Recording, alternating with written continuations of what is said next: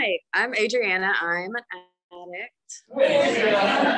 So it's really cool to be up here and have my sponsor speak before me, because she's like made all of this, well, not just her, but like, you know, she showed me the way to make all of this possible for myself. I really couldn't have done it if I hadn't like just given up my own will and done the things that I didn't want to do, which was listen to somebody else. So, but I've been in and out of these rooms for a long time, and I've never actually been like fully in them though. Like the first time I went to a meeting, I was like 16 years old. My grandpa took me to one because he caught me falling out of the bed in the middle of the night with a bottle of liquor. So he decided, okay, maybe she has a problem. So he took me to a meeting. And at 16 years old, I just like, you know, I just saw a bunch of like old people talking about their wives, losing their house, losing their cars, losing all this, getting DUIs. And I was like, this isn't me. Like I am in high school drinking to have fun alone in the middle of the night in my bedroom. You know, I was like, this is normal. This is what people my age are supposed to be doing. So I didn't listen to any of it. Obviously, I just like heard a bunch of like miserable people talking about their problems. And I was like, this is really what people come to do? Like sad people just get together and talk about stupid shit and just like sit in their sadness. That's what I thought AA was all about. And so I didn't think anything else of it for a long time. And so I kept doing stupid things, like taking little over-the-counter meds to try to just like get out of my body, you know, anything that would make me feel different than me, because that was like the most miserable place to be, you know. I despised myself from a young age. So anything that I could do or take, like, you know, like 17 Benadryls or a handful of triple C's or something stupid, you know, that's going to make me feel like shit, but it's going to make me feel like different. So that's what I wanted to feel, you know. And I wound up getting into other things like cocaine and stuff when I was like 17, 16 years old. And I thought that was normal too, because people, like one other person in my high school was doing it. You know, I was like, well, somebody else is doing it, so like it's okay. That makes it okay. But it doesn't. But you can't tell a 17-year-old anything. So I kept doing that stuff, you know, and it was hard growing up because my dad was in and out of my life a lot. He was out most of the time, but he was in sometimes. But when he was, it was really confusing. He spent a large portion of my life either in prison or with a bunch of other women, you know, like strippers and stuff. And so I always looked at it, not that I have anything against strippers. You know, I was one once upon a time.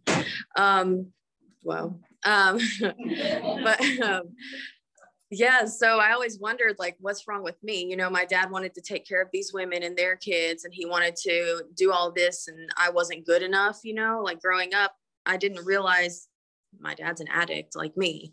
So I was mad at him most of my life. And by the time I was old enough to start getting into little things, little drugs and stuff, and my mom couldn't handle it, I went and ran off with my dad because he was going to let me do these things. He wanted to be my friend more than he wanted to be my dad, because he wanted to be the good guy in the situation, you know? So I went to live with my dad when I was 16, and he let me do anything. As long as I went to school and like passed, then I could do anything I wanted to. He didn't care. He would buy my weed. He would buy my Xanax. He would do all of that for me. And so it was really toxic though. He was married to this woman who, she would get jealous of me because I was taking the attention off of her, you know? And so my dad wound up making me leave. So I went to go live with a boyfriend. And because at that point I was just thinking like, well, my dad doesn't want me. My mom made me go to my dad's. Now my dad doesn't want me. So I'm going to go here. And then that boyfriend broke up with me, and he didn't want me. So who wants me, you know? So I fell into like a super deep depression, and I wound up having to go to a mental hospital, which is, I guess, normal for a lot of us. 5150'd. And I went there for 2 weeks and I got out and I went to go live with my grandma for a while. And while I was there at my grandma's house, I started my senior year of high school. And so I knew that I heard the song, like, you know, smoking in the boys' room, you know. So I was like, I'm going to go smoke in the girls' room just to fucking say I did it. And I was like, I'm just going to do it one time. It's not going to be cigarettes, so it's going to be weed. I was like, I just got to do it just to say I did it. So I did it that one time. And then I got like really comfortable with it. And I was like, I can do this. You know, I just have to do it like on lunch break or something. And so I did it on lunch breaks. And then I started doing it in between classes. And then I started asking to go to the bathroom so I could go smoke weed the rest of the class. And eventually, you know, I got caught because I got comfortable with doing it. And so I got expelled on my mom's birthday for my senior year of high school at the same high school that like my great grandma, my grandma, my mom, everybody went to high school at.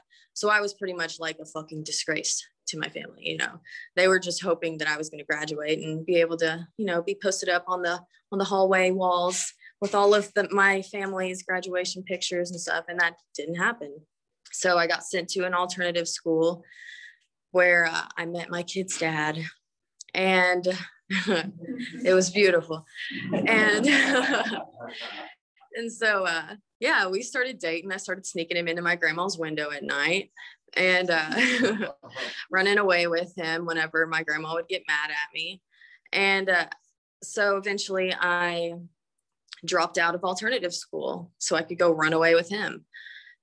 And so I ran away with him, you know, and wound up going to the adult high school at 17 years old because I wanted to drop out of alternative school. And then I got pregnant, you know, I mean, what else was going to happen?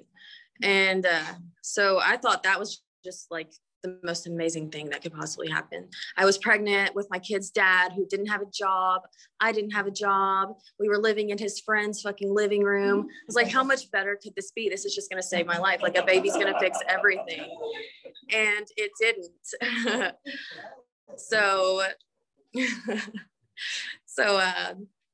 yeah, so my kid's dad and our relationship got really toxic after that because it was so stressful. You know, I was like, shit, a baby's coming into this now. After, you know, the little like happiness went away and I was like, holy shit, like, what am I going to do? Like, I just turned 18 and this fuck isn't doing shit. Like, what am I going to do? So, so our relationship got really toxic after that on both of our parts, you know. And I would get pissed off at him because he was able to go like do coke and stuff. And I had to sit back and just watch him. And I was mad. I would like call him like a dirty junkie and all sorts of shit. When in reality, I was just pissed that I couldn't get high with him. And so as soon as I had my son, my kid's dad and I broke up, and I started doing like Opanas and stuff because I was like, now is an opportunity. I can go get high.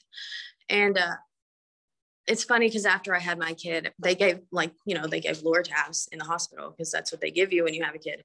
And so I took a couple of them and I was like, oh my God, I was like, would it be an addict kind of behavior if I snorted some while my kid is sitting here? I was like, I was prescribed them. So is it really like doing it right? Am I abusing this?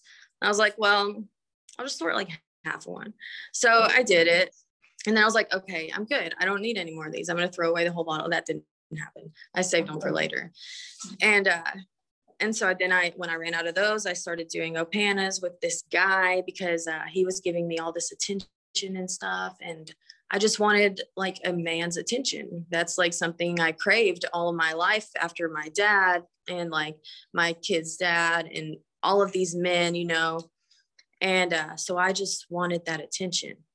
And the easiest way I could get that attention was from guys who could give it to me who had drugs. And so it was like a win-win all around for me. And I started dating this guy. He wound up going to jail for the drugs. And and so the next guy that I found was like selling meth. And I was like, okay, he doesn't look like he sells meth. He doesn't look like he does meth. Like, he looks normal. He's healthy. He's got meat on his bones. He's got a car. He's got a house. He has a real job. And all these friends that are around me they also look normal. Like they don't look like the fucking posters of like, this is before meth, this is after meth. I was like, these people all look like the before meth pictures, but they're on meth. It's like, so maybe I can try it, you know? So I tried it and I was fine for like the first 15 minutes. Then, then I, you know, 2 days later, here I am still in this guy's house. Luckily my kid was at my mom's, but after 2 days of spending with this guy who was selling meth and I was doing meth with him, you know, I just like had this bond with him and it was like unbreakable. So we start dating, I move in and I don't even know his last name, but we had been spending 2 days wide awake together. So like 48 hours is a long time to get to know somebody. And, and that was great. You know, about a week later, I get a letter that says that emergency custody was being taken for my kid. And they gave me a court date to show up in court to try to fight for my custody of my kid. He was 1 year and 3 months at this time. And so I was like, well, fuck, if these people are going to say that I'm doing meth when I'm not doing meth, I only did it for like a week, I'm not doing it, you know, then I guess I'm just going to keep on doing meth. And then, and because that's like a good way to think, you know, when you're on meth, it is.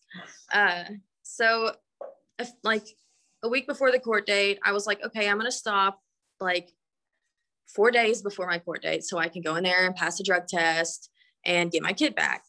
And then like the day before my court date, I wound up saying, fuck it, and just started using again, you know, and started doing heroin. And yeah, that's when I realized like I have a fucking problem, you know, because I didn't even want to stop.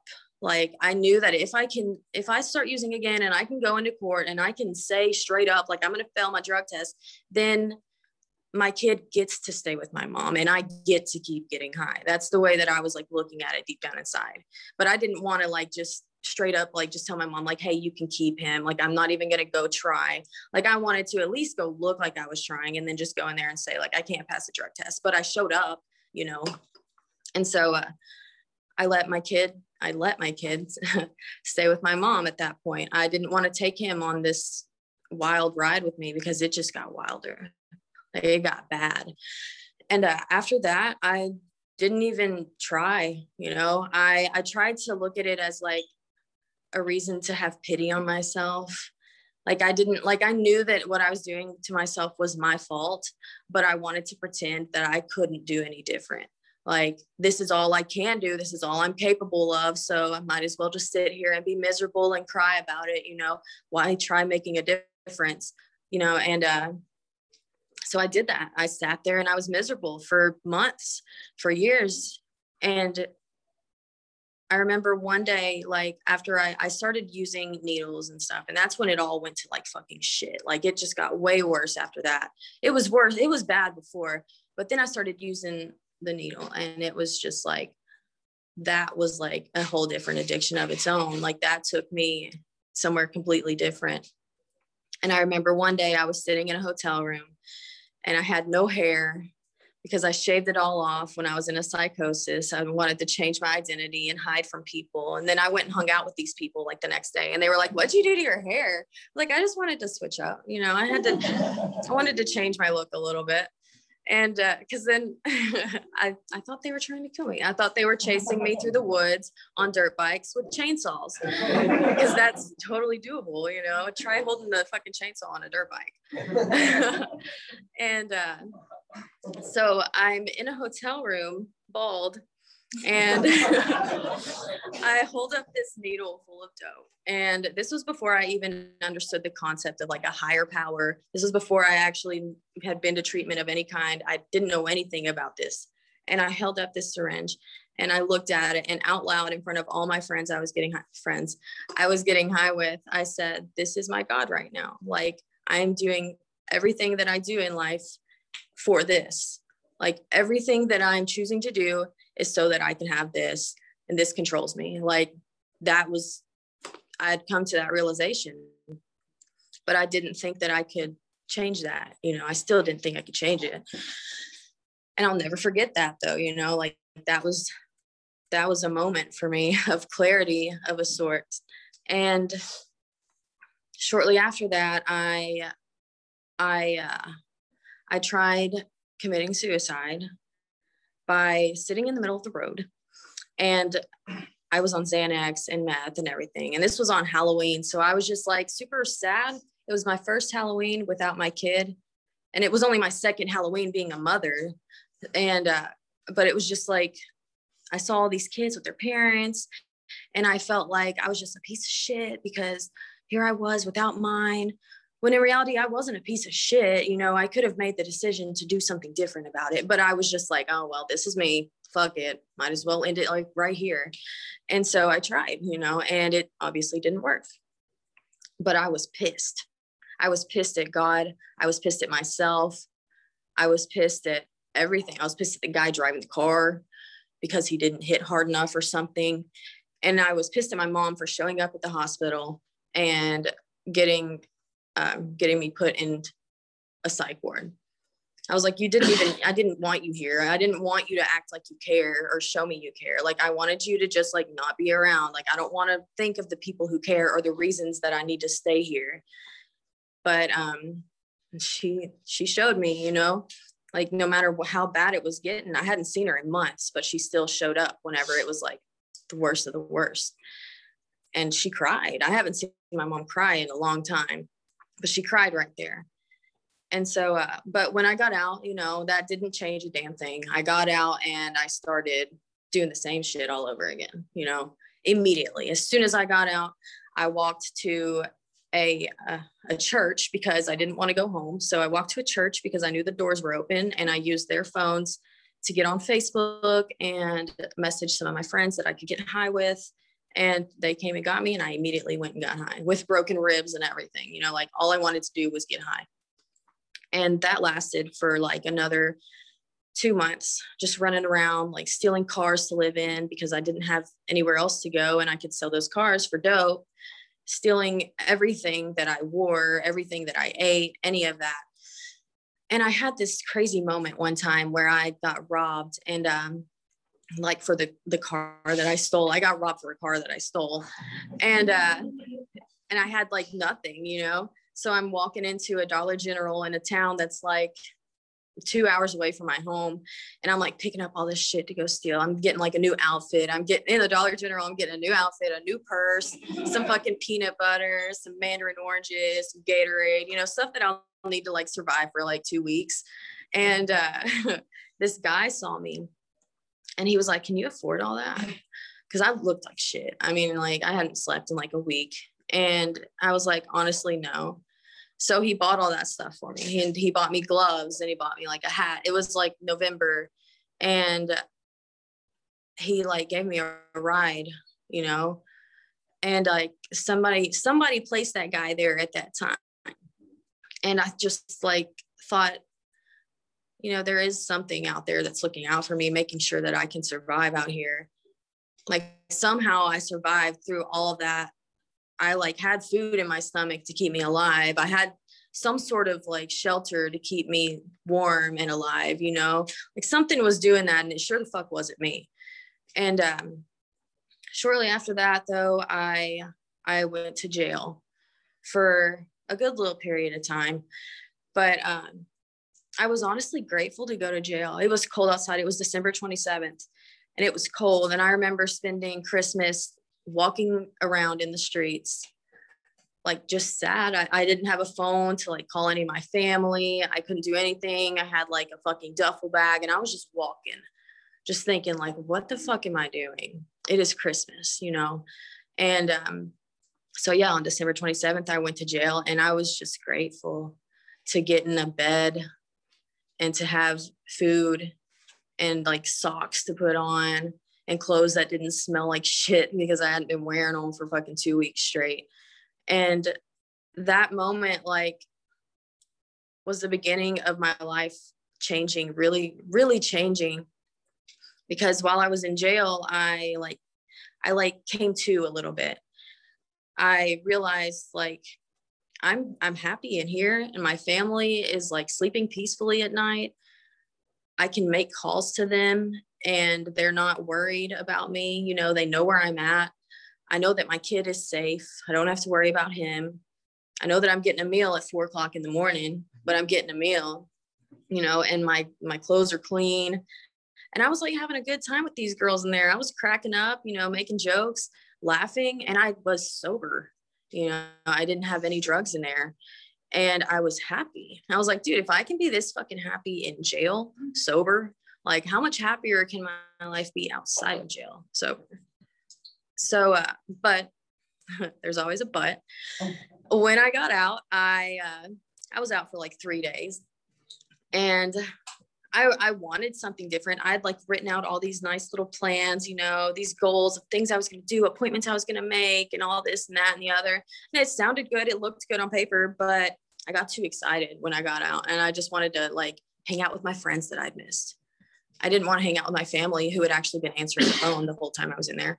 So I went and I hung out with those friends, and I went to jail 3 days after I got out again. So, but, yeah, while I was in there that time, I actually did do things a little bit different. And I made plans to get out and to go to a sober living, well, a halfway house, not really sober living, but a halfway house. And I stayed there for like 3 weeks, something like that. And then I got tired of the rules. I got tired of all the shit that they were telling me to do. And so my dad gave me a chance to go to his house, and I knew that like, oh, I can like pop open a beer with my dad. Like he'll be cool with that. You know, I can do that with him. I don't have to like use my drug of choice, but I can drink a little bit with my dad and I'll be cool. So I went to go live with my dad, and I started, you know, just drinking a little bit. Then somehow I found my drug of choice. Like as soon as I started drinking a little bit of beer with my dad, I started fucking doing meth and doing heroin again. And that led to another fucking rock bottom for me, a different rock bottom, but another one. And I was like getting to see my kid a little bit more at that time. And so I was thinking like, as long as I get high and like just stay at home and get high, or I just get high when I'm going to work, or I just get high whenever my kid isn't at the house, like it'll be okay. And as long as I'm just snorting it, like it'll be all right. You know, I can snort it when he's around, and then I can like shoot it when I'm at work. That'll be fine. That's a good little method. And that worked for like 3 days. And then it just kept getting a little bit worse. So I was like, all right, well, I'm going to mix it with like meth and heroin. I was like, cause I'm getting a little too tweaky. I need to like calm down a little bit. So I mixed it with some heroin, and I was still staying at home most of the time and going to work, but that didn't last like that very long either. And, eventually I started just shooting all the time. I didn't want to be at home because I felt guilty because my kid was there. And I didn't want him to see me like that. So I stayed out, and I didn't see my kid again for like another month or two. And I wound up going right back to jail.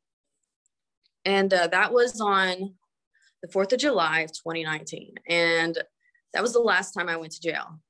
So it's kind of weird saying like I went to jail a couple of years ago. Like that's like a record for me. Like, yeah. But I'll never forget that time going to jail. And if anybody ever sees that mugshot, it's amazing because I'm smiling in it, but for a good reason. Like, it's not just because I was like, oh yeah, fuck y'all, you got me. It's like 2 days before I went to jail that time, one of my good friends from high school who was doing the same shit I was doing, he wound up getting shot and killed. And so I remember I pulled up to a parking lot at a hotel, and I was sitting there in the parking lot. I was talking to one of my friends in the car sitting next to me. And I told him, I was like, if I get caught doing what I'm doing right now, then I'm going to take that as a sign from God, picking me up out the streets so I don't wind up dead like him. And I will literally never forget those words. I remember every single word that I said, and I can like envision this in my head as I say it. Immediately after I said that, there was blue lights behind me. And I'm in a fucking parking lot at a hotel. But right after I said, if I get caught doing what I'm doing, I'm going to take that as a sign from God, picking me up out the streets so I don't wind up dead. There's fucking blue lights. I get caught. And so I was a little irritated. I was like, I didn't mean right the fuck now, God, but I guess your timing isn't my timing. I got to deal with it. So I was just like, it was like an ironic kind of smile. Like, well, I can't even be mad at it. You know, like, how can I asked for this to happen. And, and it happened. And that was just like a real big eye opener. That was like my higher power speaking to me. And I could have so easily missed him talking to me. I could have so easily not heard that if I wasn't listening.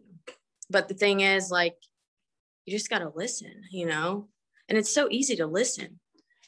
But so many people want to be like, oh, it's just coincidence, bro. Or like, you know, it's just funny timing. But really, that's not coincidence or like, you know, just funny timing. Like, that's like what was supposed to happen. That was like fate. Like, that was going to happen. And like, thank God it did, because if it didn't happen, if I didn't get caught right then, like, who knows if I'd be here right now. And because of the rate I was going, I wouldn't be. But right after that, I got out of jail and I went straight to a sober living, halfway house, whatever. And I stayed straight for 114 days. That was the longest time I had ever built up to, ever, up until right now, 114 days. And then I met a guy, and he was getting high, and I wanted to save him. I was like, just come, like, you know, I'll sneak you into my sober living. You can stay here. And, you know, you'll be sober here. You just have to leave by 7 o'clock in the morning. And that didn't work out. He wound up getting high with me. I wound up leaving with him. And it was just bad all over again. I overdosed a few times. And the last time that I had overdosed that time, I decided when I woke up, like, I gotta fucking do something. Like, I do not want to die. I know what it's like to live and be happy and be sober. I don't want to die, you know? So I called a friend. They got me into a treatment center in Massachusetts. I was out there for 3 months. I did great. You know, I was like thriving out there, but by this time I'd met another guy, and he was in prison, and he wanted me to come like help him. And he was in Tennessee. I was in Massachusetts. So I took a Greyhound bus back to Tennessee to go help him and be sober. But when a guy in prison is asking you to go deliver dope to him, and while you're sober, and you think you can stay sober and do it, like, that doesn't happen. It doesn't happen. So I relapsed, and he broke up with me because I relapsed on his dope that he asked me to deliver. So, and so I stayed out in the streets again for like 3 weeks. That was like the last time I stayed out in the streets, that time in Tennessee, for like 3 weeks. And then I decided, like, I got to do something, you know. I overdosed like 4 times in this 3 weeks. And I once again, I didn't want to die, you know. So I called the same friend who got me into the treatment in Massachusetts. They got me into treatment in Texas. And while I was in Texas, they asked me where I wanted to go for aftercare. And I told them, like, get me as far away from fucking Tennessee as possible. Because every time I go back there, I wind up doing the same shit. And I'm going to wind up dead if I go back to Tennessee. So they got me to California. And I came out here and I did good for like 2 months, you know, because I wanted to do things my way. I did the things, you know, I did some of the things I was asked to do. I did get the sponsor, and I worked steps 1 through 3. I tried, you know, but I also I did on my way. Like, I didn't consider whippets a relapse. So I did some whippets, you know, and who would have thought they are a relapse, you know? So they sent me to detox for them when they caught me with them, which was kind of funny, you know.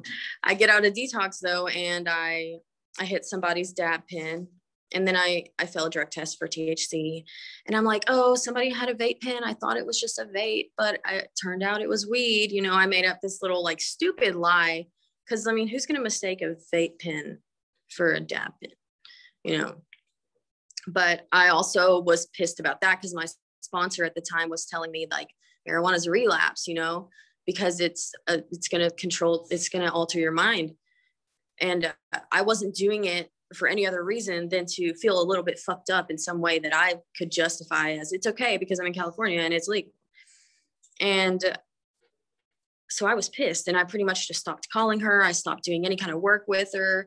I stopped checking in with her, and I stopped picking up chips because I did feel guilty. Like, I felt guilty about it. And I was like, I don't need the chips. The chips aren't shit. You know, what is time? Who needs that? And eventually that led to me feeling so guilty that I actually like relapsed like hardcore on my drug of choice. Cause I was like, well, I can just like reset this whole fucking shit. Like, instead of having a sober date for weed and a sober date for whippets and a sober date for meth and heroin, all these different sober dates, I'm just gonna start it all over and have one sober date again. And that's not the way to do it, by the way. So I relapsed out here in California.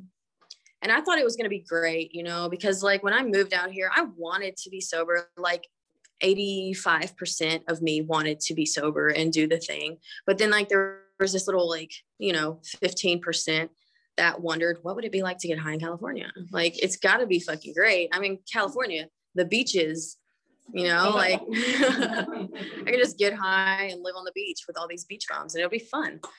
And it was terrible. It was worse than like getting high anywhere that I'd ever been getting high before. I mean, it's no better at all.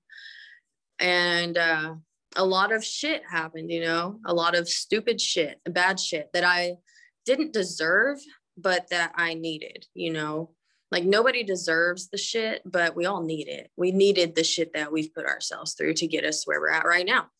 And so I had built such a big community of people like in these rooms and stuff through the months that I had been here, that when I was out, I just like missed all of my people. Like, that's like the biggest thing that brought me back to the rooms, was like missing everybody, because I built like a family out here, you know, and a family that I'd never had before, a family that I didn't have back home, because everyone in here like understands me. They get it, you know, they just want to see us do good. And so I came back. I called one of my friends that I had been sober with and told them like, I'm fucking done. You know, like, I'm so sick of this shit. Can you please come pick me up from this hotel? And so she came and picked me up, and then she called another friend, and that friend called another person who got me into a treatment. And then that person called to get me aftercare set up. Like, it all worked out, and all I had to do was make one phone call. But these people could see me trying to fucking get myself back on track. And so they wanted to help. They wanted to be there for me. And so that was in November. That was in November of last year that I came back. And ever since then, I've been doing everything I didn't do before. You know, I got a different sponsor this time. Not that the other one wasn't working. Like, she was great. She just wasn't, I wasn't working with her. I didn't have that connection, you know, and like, so I wanted to try something different. And I got this sponsor. And I started actually listening to her and taking her suggestions. I started taking commitments at meetings. I started doing the steps, even when I fucking hated the work. Like, step 4 was miserable. Is that my timer? Is that my timer? Do I have to stop right now? 3 minutes? Okay, I can do that. So yeah, I started doing all of that, and now I'm under pressure. And now I'm like sitting here doing this, leading a meeting that I never thought that I would be able to do. You know, I was a nervous fucking wreck. And I had lost so much shit in my addiction. Like, I'd lost my license, my car, my everything. And I'd gotten like Hep C and all this and that. And now I have a license back. It took a lot of fucking work and a lot of stupid shit and money and stuff I did not want to fucking do. And I have a car now. It has a breathalyzer in it. And I have, I'm about to complete my medicine to like get rid of my Hep C. And I'm able to like talk to my kid on like a daily now. And my family is proud of me. Like, my family sees me doing these things, and they like actually have hope in what I'm doing right now. And I'm still working with my sponsor. I completed my steps, and I'm still talking to her and calling her. And I love her. I love her to death. She's like one of my like favorite people in this world right now. I tell her everything, things she doesn't even want to know probably, but that's what sponsors are for. So I guess pretty much just, you know, do the things you don't want to do that other people who have time are telling you to do. So I guess that's all I got to say.